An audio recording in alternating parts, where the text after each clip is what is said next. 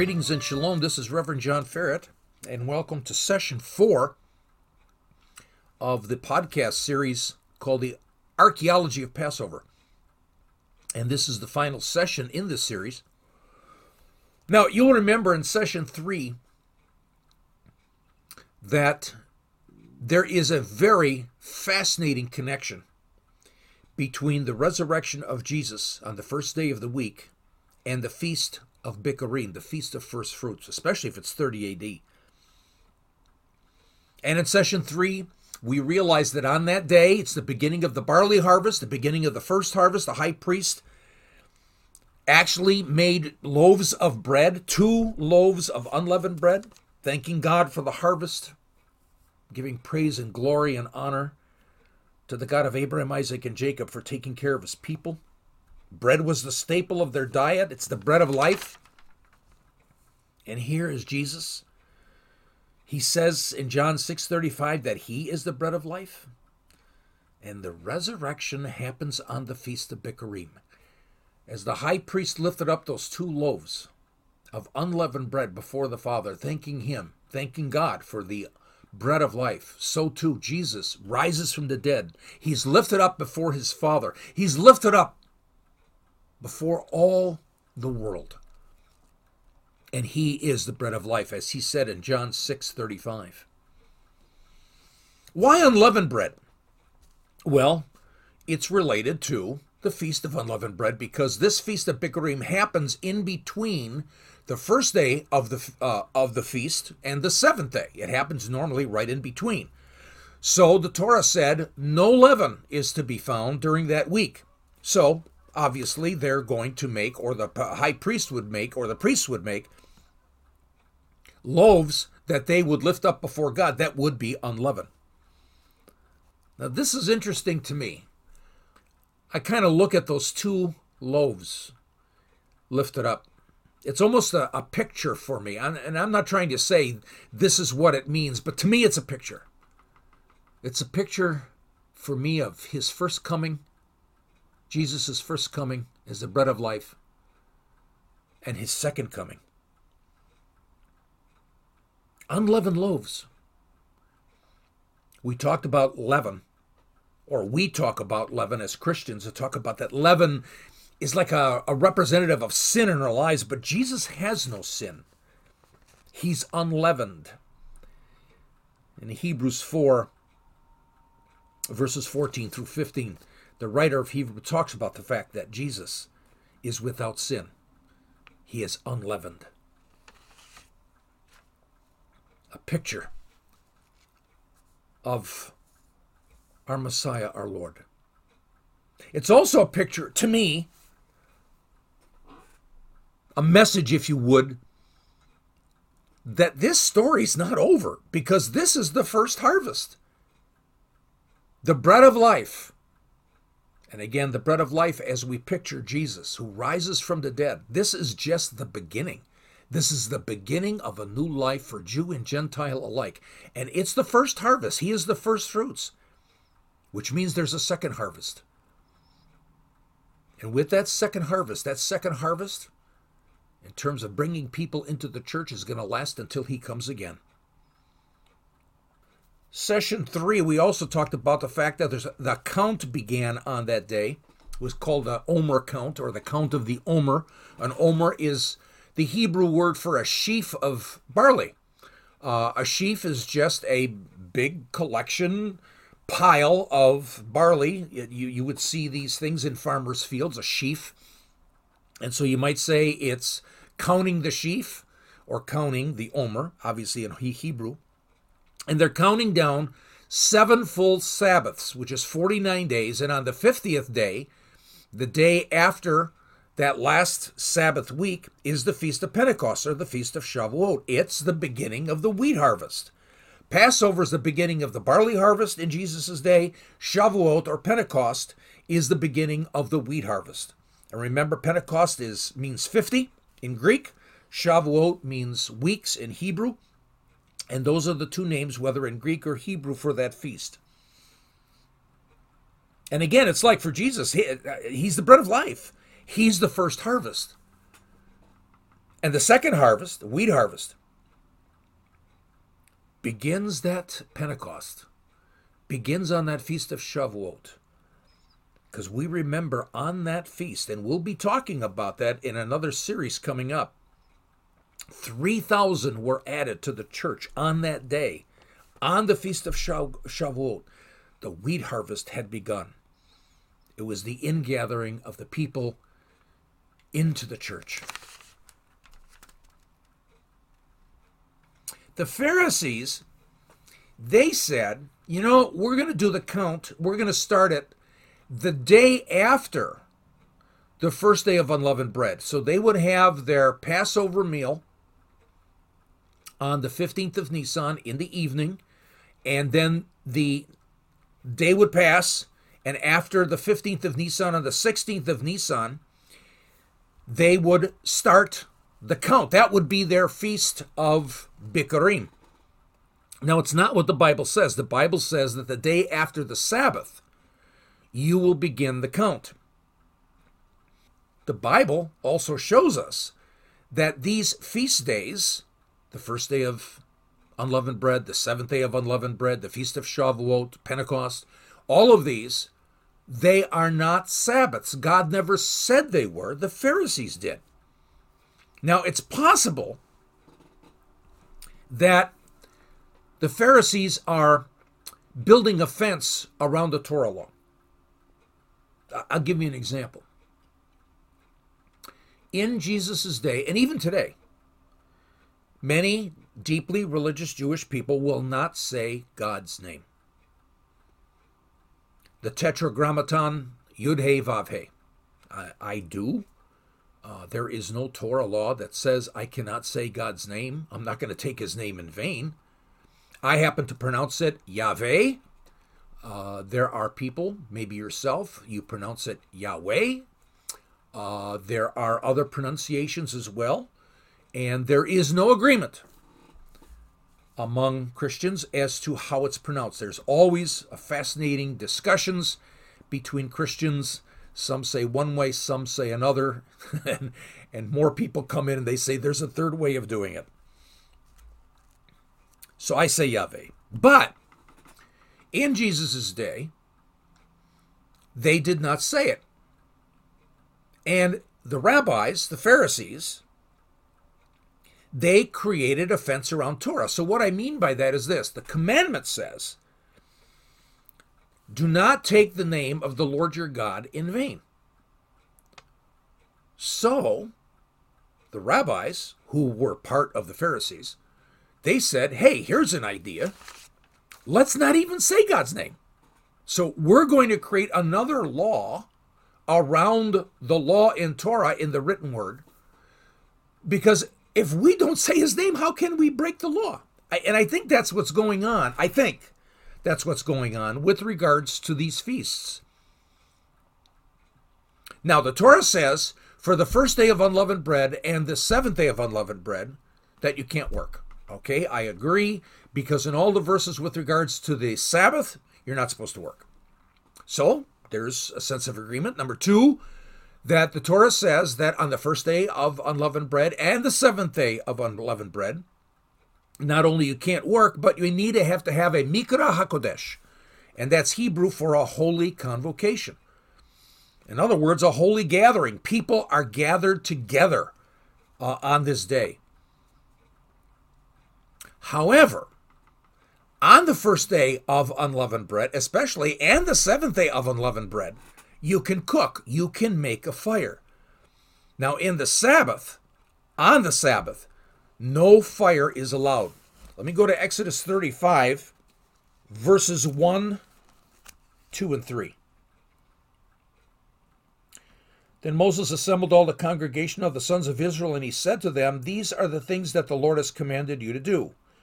For 6 days work may be done, but on the seventh day you shall have a holy day, a Sabbath of complete rest to the Lord. Whoever does any work on it shall be put to death. You shall not kindle a fire in any of your dwellings on the Sabbath day. You shall not kindle a fire at all on the Sabbath day. So the feast are not Sabbaths according to God's word. And it's likely the Pharisees are treating it like a Sabbath because they say, if we treat the first day of unleavened bread and the seventh day of unleavened bread as a Sabbath, how can we profane the feast? So this is perhaps what's going on. Now the Sadducees, they disagreed. They said, no, God's word says that it's the day after the Sabbath. So they would say that indeed the count should begin on Sunday. The Sadducees did not agree with the idea of the Pharisees making up these additional laws. They wanted to actually take a look at what the Torah says exactly without adding to God's word. So the Sadducees did not treat the feast as Sabbaths. But in Jesus' day, the Pharisees, their way won out. Now this is what's fascinating. Now in Jesus' day, the Pharisees' way and practices won out because they were very, very popular with the people and the Sadducees were not. But if it's 30 A.D., the first day of unleavened bread would be a Friday. There'd be a double Sabbath according to the Pharisees. Because you'd have a Sabbath, first day of unleavened bread, would be Friday, according to the Pharisees, not according to the Torah. The Torah does not say the first day of unleavened bread is a Sabbath. The Pharisees did. And they treated it that way. So from the Pharisees' point of view, they say that is a Sabbath. But then the next day is a Sabbath. There's a double Sabbath because then you have Saturday. You have the weekly Sabbath. Now, the weekly Sabbath is considered the greatest of all of the appointed times of God. Remember, the Bible does not say that they're feasts. It says that they're appointed times. And the Sabbath was greater than all of the others. So, in 30 A.D., the count probably started on Sunday, on the Feast of Bikurim, on the Resurrection Day, counting 7 weeks or 7 Sabbaths, that the 50th day would be on a Sunday. So, if it starts on a Sunday, and you're counting 7 weeks, not 7 Sabbaths, no matter what you do, your count ends on a Saturday and the 50th day is going to be a Sunday. For the Sadducees, the same thing would happen. They would count 7 Sabbath weeks and they would end at the same time. 30 A.D. forces the Feast of Bikurim to adhere to God's word, not to the Pharisees' interpretation. So again, it seems as if God picked the 1 year, 30 A.D., the only time where all things work together. In 30 A.D., Jesus rides into Jerusalem, and if it's the first Palm Sunday, it's Lamb Selection Day. It'll be the 10th of Nisan. 30 A.D. means he would be buried on a Thursday. Buried on a Thursday, and in 30 A.D., his very words where he said that the Son of Man will be in the ground for 3 days and 3 nights means that he would rise on a Sunday if he's buried on a Thursday. It fits. 30 A.D., the resurrection would be on the Feast of Bikurim. 30 A.D., the Omer count would more than likely start, and the reason why it would start on a Sunday, if God said that the count or the Feast of Bikurim would happen the day after the Sabbath, the Pharisees would say, okay, if Friday is a Sabbath and Saturday is a Sabbath, we got 2 Sabbaths in a row, it's likely that they would say, okay, we have to start it on a Sunday. So in 30 A.D., the Pharisees' view is forced into the very words of God. In 30 A.D., we find that the words of God stand, and they cannot be debated. So now we come to the main focus of Lesson 4, and that's the last meal of Jesus. It's the night before he's crucified, and we're going to take a look at that very carefully. But is it the night before the Passover lambs are slain? We'll take a look at that. The church calls it the Last Supper, and I think it's more than a last meal. It's more than a Last Supper. I like to call it the Passover meal of the Messiah, the Passover meal of Yeshua, the Passover meal of the Lamb of God. By the way, one thing I want to do is, in the rest of this session, the Last Supper, I will call the Last Supper the Passover meal of Messiah. And this will be to differentiate Jewish Seder, the Passover meal that would happen after the Passover lambs are slain on Nisan 14. I'm going to call that the Passover meal of Israel. So the Last Supper is the Passover meal of Messiah, and the normal meal of the Jewish people that some people call the Jewish Seder. Today, I'm going to call the Passover meal of Israel to distinguish both of those. So what is it about this event that's so awesome? What can't we see?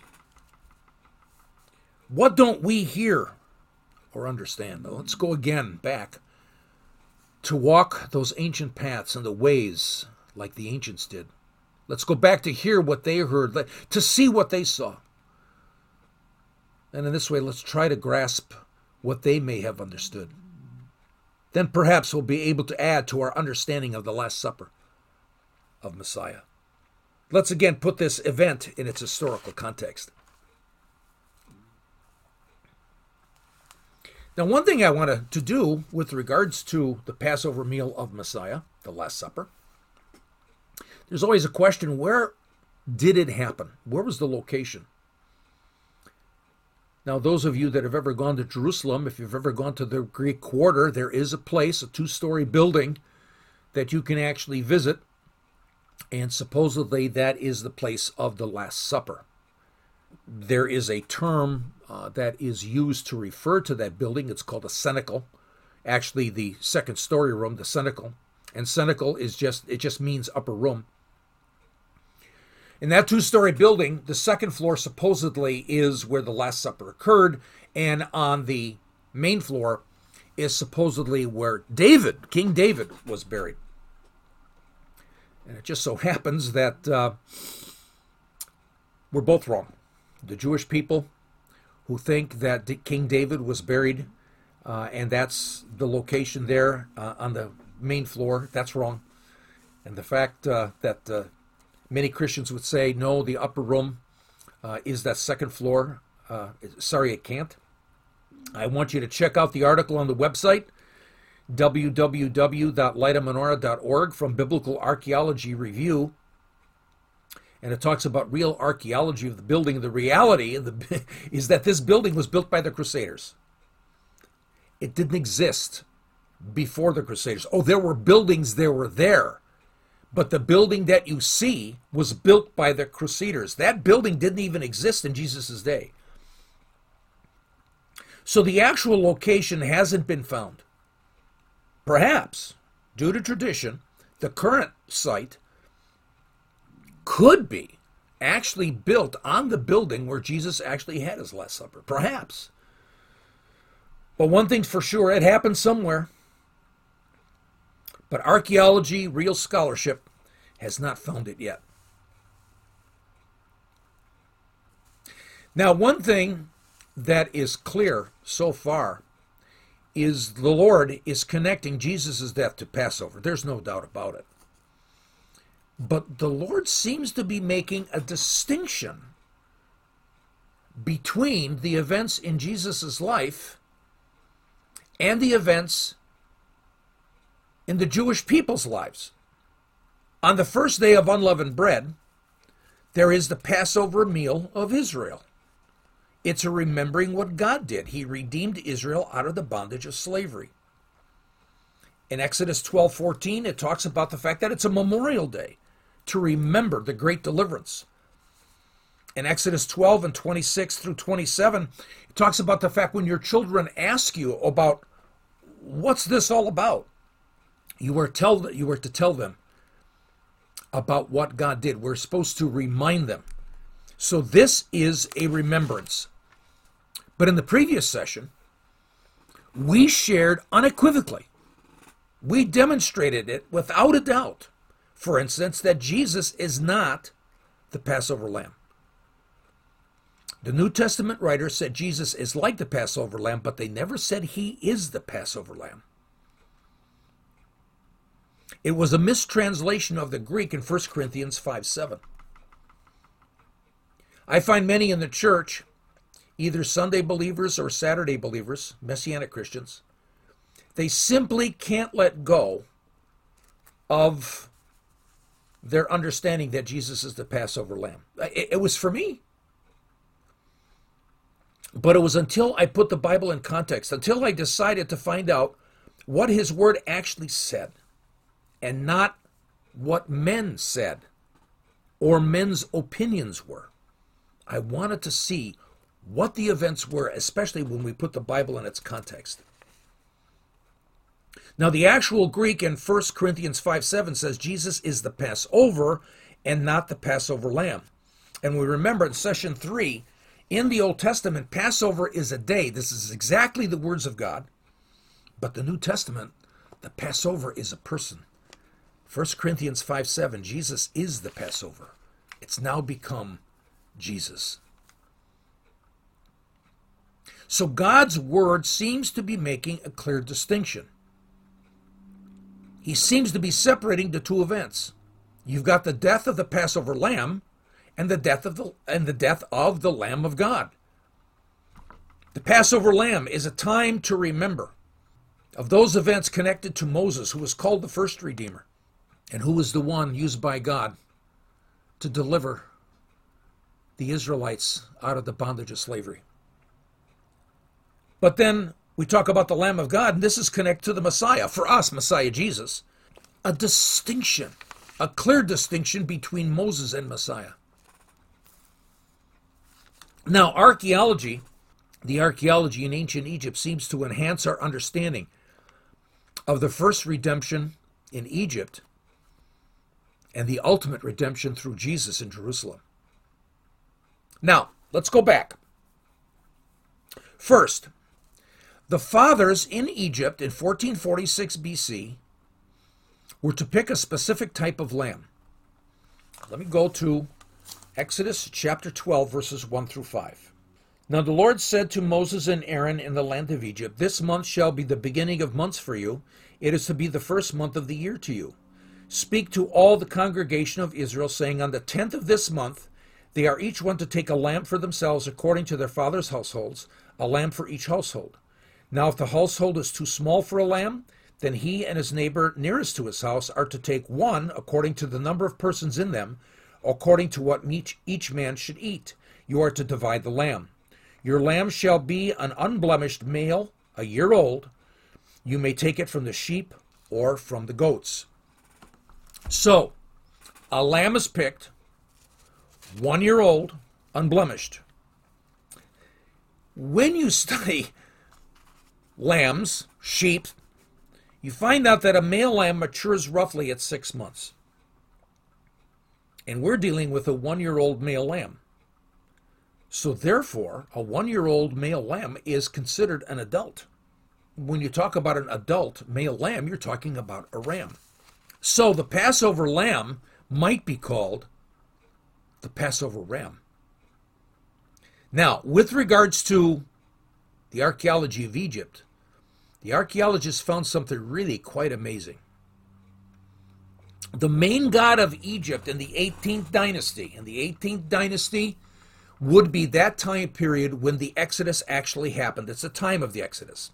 The main god of Egypt was Amun-Ra, the invisible one, the hidden one, the god mysterious in form. And he was Lord of all creation. Again, you can take a look at the link at the website, lightofmenorah.org, and I've given you a link to a full article that you can read about Amun, the supreme god of Egypt at the time of the Exodus. Now, for the Hebrews, one of the things that is clear from the Bible point of view is it is very likely the Hebrews integrated into the Egyptian culture. And this began with Joseph. I mean, once they went to bury Jacob, ancient city of Hebron, in the cave of Machpelah, Joseph returned with all the Hebrews that went down for the burial and the Egyptians, and they stayed. Why leave? And the Bible seems to indicate that indeed they assimilated into the culture. And so therefore, it could be that for many, if not most of the Hebrews, Amun-Ra became one of their chief gods. But then, if under slavery they decided that indeed they're going to follow Moses, and once they agreed to turn away from Egypt, they would begin sacrificing to the God of Moses, the God of Abraham, God of Isaac, God of Jacob. And this is going to pose a problem for those Israelites who chose to follow Moses and who chose to follow the God of Abraham, Isaac, and Jacob. Here's the problem. I'm going to go to Exodus 8, verses 25 and 26. Pharaoh called for Moses and Aaron and said, "Go sacrifice to your God within the land." But Moses said, "It is not right to do so, for we will sacrifice to the Lord our God what is an abomination to the Egyptians. If we sacrifice what's an abomination to the Egyptians before their eyes, will they not stone us?" The Hebrews are going to be sacrificing lambs and goats. Sacrificing a 1-year-old male lamb, call it a ram, it would result in capital punishment. They would be stoned to death. Why?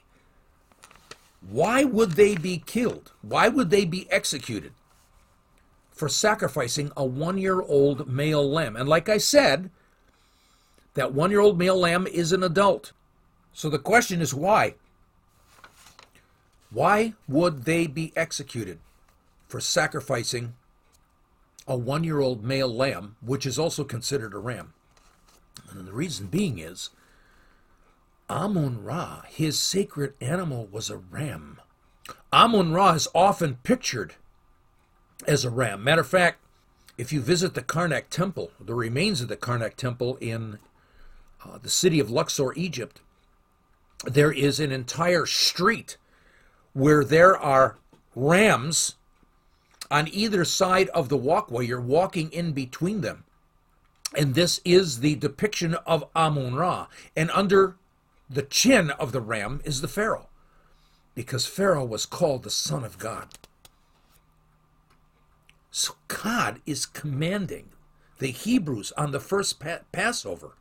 He's commanding them to say, "Choose me or Amun-Ra. If you choose me," the God of Abraham and the God of Isaac and the God of Jacob says, "then slaughter Amun-Ra. Put the blood of that false god on the doorpost of your house." Then the Lord says, "When I see your commitment and your choice of me, then I will protect you from my wrath." The first Passover, dads chose the lamb, a ram. They knew it was a symbol of Amun-Ra. They knew it was a symbol of the supreme God of Egypt. Are they committed? Can they make that leap of faith to trust in the God of Abraham, Isaac, and Jacob? Are they serious? If they slaughter that lamb, they could be executed. Every Egyptian would see it.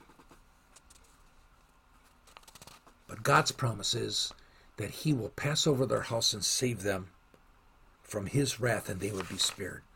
But then we come to 30 AD. Jesus is chosen by his Father on the first Palm Sunday. It's Lamb Selection Day. If you recall, the people wanted a king. The people wanted a victorious king to kick out the Romans. So who chose the lamb that day? God our Father. It's quite clear in Luke 9:5. Luke chapter 9, verse 5. The Father says, "This is my chosen one, my only begotten Son, my firstborn." Jesus is the Father's Lamb. Jesus is the Lamb of God. But wait a minute. Jesus is a male. He's unblemished. He has no sin. He's mature. Lamb of God? He is the Ram of God. And the Ram of God will be slaughtered. His blood will be put on the wood, on the cross. And now we are to be redeemed, redeemed from the bondage of sin. And we see this during the Last Supper. We see this during the Passover meal of the Messiah. Jesus takes the cup, and he said, "This is a cup of new covenant in my blood." The wine represents his blood. The blood that will flow from the Lamb of God on the cross, on the wood. And now begins a new covenant, Jerusalem. And the Passover meal of the Messiah becomes even bigger than we imagined. It's like a mirror. The Passover lamb reflects the Lamb of God. The doorposts reflect the cross. The lamb, a false god, reflects Jesus, the Lamb, the true God. There is the redemption from slavery and the redemption from sin. A mirror. Passover becomes a mirror. Again, at the website, I'll give you a link to a video that will be found on the Facebook page for Light of Menorah. So it's www.facebook.com/lightofmenorah/. But it was several days ago that I did a Zoom meeting and a Zoom lesson, and it was called The Mirror of Passover. And we'll go into a deeper aspect in that video of how there's a mirror between the events of the Exodus and the deliverance of the people from the bondage of slavery, as a reflection of a mirror of the great deliverance for Jew and Gentile that came through Jesus and his sacrifice on the cross. So we have two lambs, or two rams. The dads, the head of the household, chose the lamb in Egypt. And God the Father chose the lamb on Palm Sunday. This ends part 1 of session 4. There is just so much to cover. I decided to break it up into 2 sessions. In part 2, we're going to be dealing with more archaeology from ancient Egypt. The archaeology that's going to take already what we know of the importance of the Last Supper of Jesus that I call the Passover meal of Messiah. And it's going to enhance our understanding. Just as our understanding was enhanced with the idea of a 1-year-old male lamb, unblemished, can also be called a ram. We saw that Jesus is the Lamb of God and the Ram of God. We're also going to consider the question, did Jesus do a Seder? He didn't. He couldn't have. Matter of fact, the Jewish people in Jesus' day didn't do a Seder. They did a Passover meal. I call it the Passover meal of Israel. We'll take a look at that as well. So I want you to stay with me. Stay with me in part 2 of session 4. And you're going to see that the Passover meal of the Messiah is very much like a Passover Seder. Very much like the Passover meal of Israel, but it's more. So much more than we ever thought. Shalom. See you in part 2.